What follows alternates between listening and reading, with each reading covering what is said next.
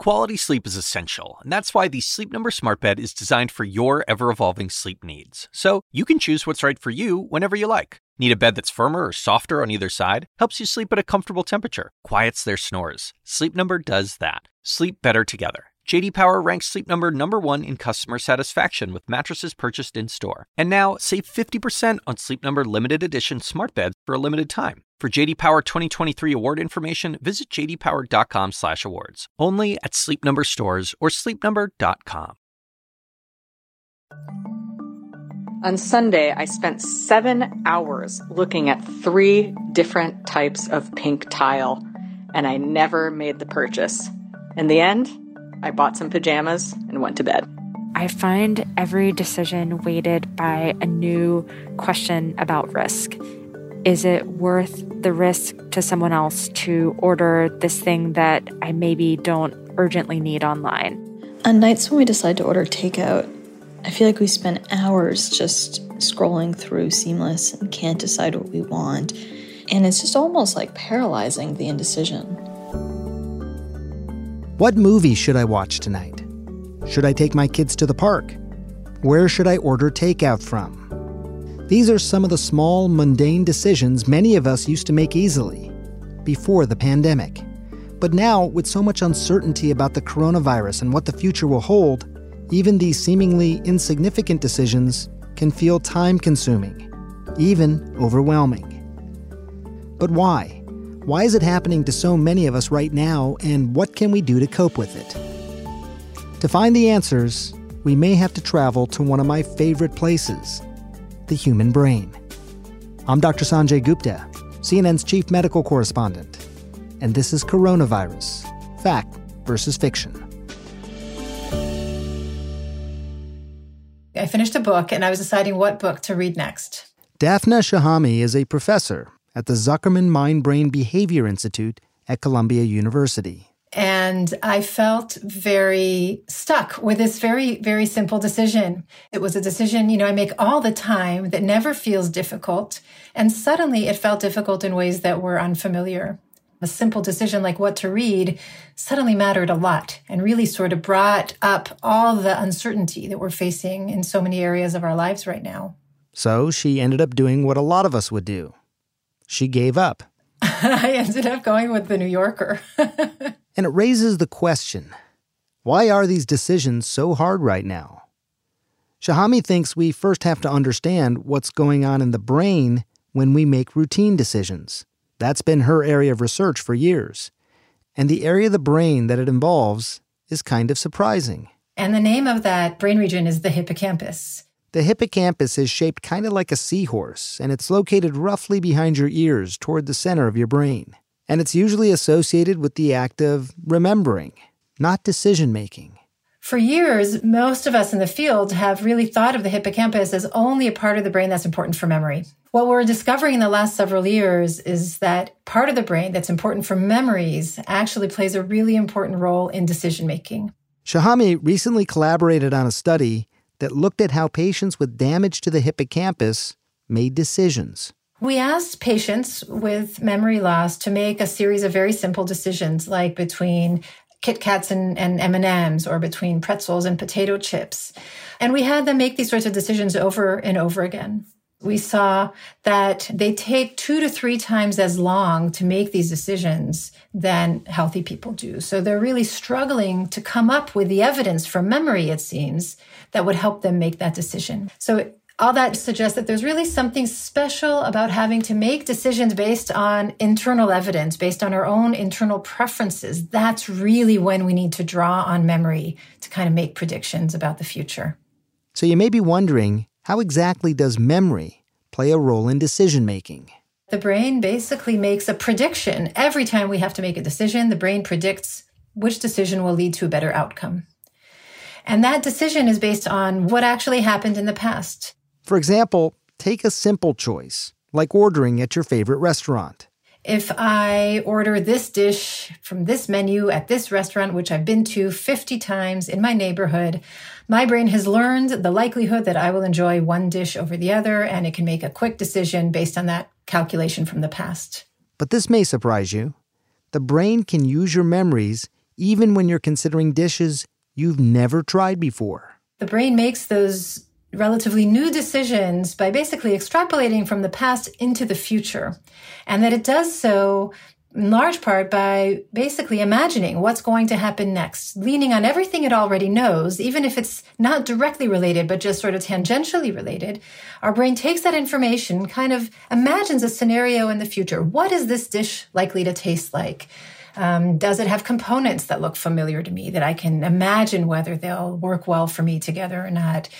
Did I see someone at the table at another restaurant eating something similar and they looked like they were enjoying it? So when we have to predict about the future, what we will like and what we will enjoy and which decisions will be leading to good outcomes for us, we sort of use all this imaginative capacity of the brain to make predictions, even about things that we've never experienced before. And that brings us to right now. We're all experiencing new dilemmas every day during this pandemic, and that means your brain has to work extra hard. I have heard it called decision paralysis. And I think part of the difficulty that we're feeling in making decisions now has to do with a signal from our brain that's saying, no, you brought up that memory. That is not the right memory. Keep searching. You need more evidence. This isn't enough. And I think that's part of this sort of feeling of decision fatigue, that every decision suddenly feels exhausting because we keep on searching for the most relevant information, and it's not always there at all. But many of the little decisions people are struggling with right now are things they've actually dealt with thousands of times in the past. Shahami says that even if these choices are familiar, the uncertain environment in which you're making these choices is brand new. I think what the current situation is really highlighting is just how much context matters for the decisions we make. And that even when we think we're making the same decision, like what to make for dinner or which book to read, when the context changes, it's not the same decision anymore because we are trying to adapt our decisions to a particular context. So that's, I think, really something that many of us are facing is we don't know exactly what's going to happen tomorrow, next week, next month. And we're all forced to make decisions in that state of uncertainty and to just rely on what we do know, which is not good enough. It's important that we understand the role memory plays in our own decision-making so that we can make sense of our choices and the choices of others, even our government leaders. In a decision-making position, a person will be influenced in the decisions they make for a whole group of people by their own individual memories. There's actually studies that show that different leaders and policymakers at different stages of history lean different ways in their decision-making, partly based on world events that happened when they were in their late teenage, early 20s. Now, you might be thinking, it's not so reassuring that our leaders are relying on their teenage memories to make decisions. Memories can, after all, be pretty flimsy things. They can be misrecalled. They can be inaccurate. But Shahami says that's not necessarily a problem for good decision-making. In fact, it might even be a benefit.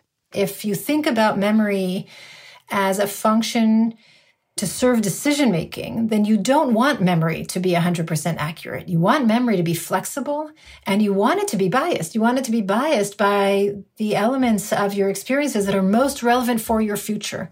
It probably doesn't matter so much what you had for breakfast 3 weeks ago. You can forget that.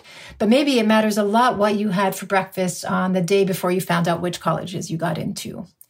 And so what look like errors in memory are actually the features of memory that allow it to be flexible and useful for future decisions. Of course, everyone's experience during this pandemic is going to be different.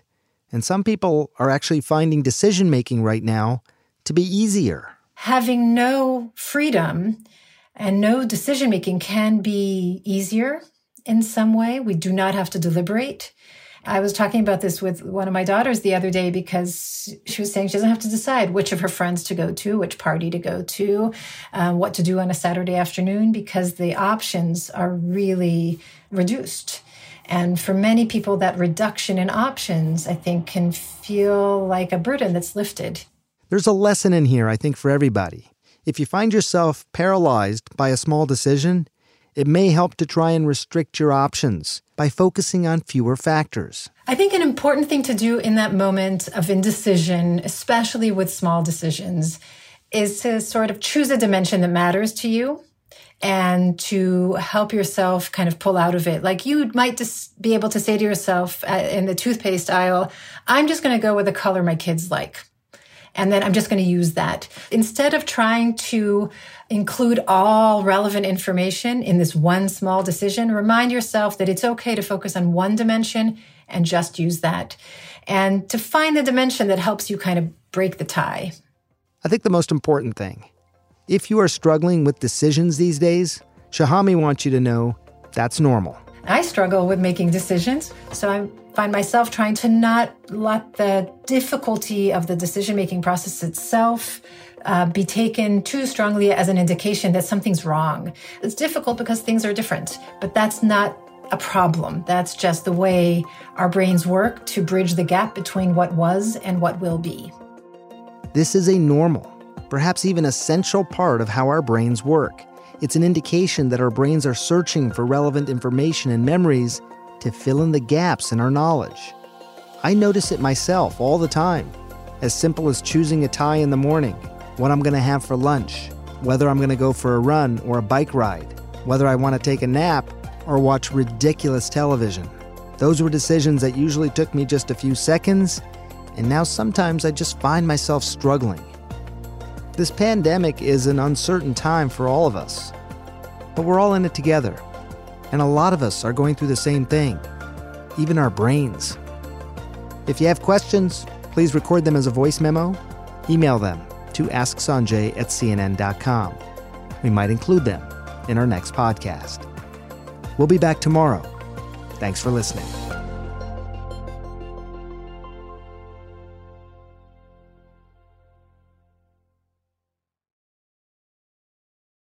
Quality sleep is essential, and that's why the Sleep Number Smart Bed is designed for your ever-evolving sleep needs. So you can choose what's right for you whenever you like. Need a bed that's firmer or softer on either side? Helps you sleep at a comfortable temperature. Quiets their snores. Sleep Number does that. Sleep better together. J.D. Power ranks Sleep Number #1 in customer satisfaction with mattresses purchased in-store. And now, save 50% on Sleep Number limited edition smart beds for a limited time. For J.D. Power 2023 award information, visit jdpower.com/awards. Only at Sleep Number stores or sleepnumber.com.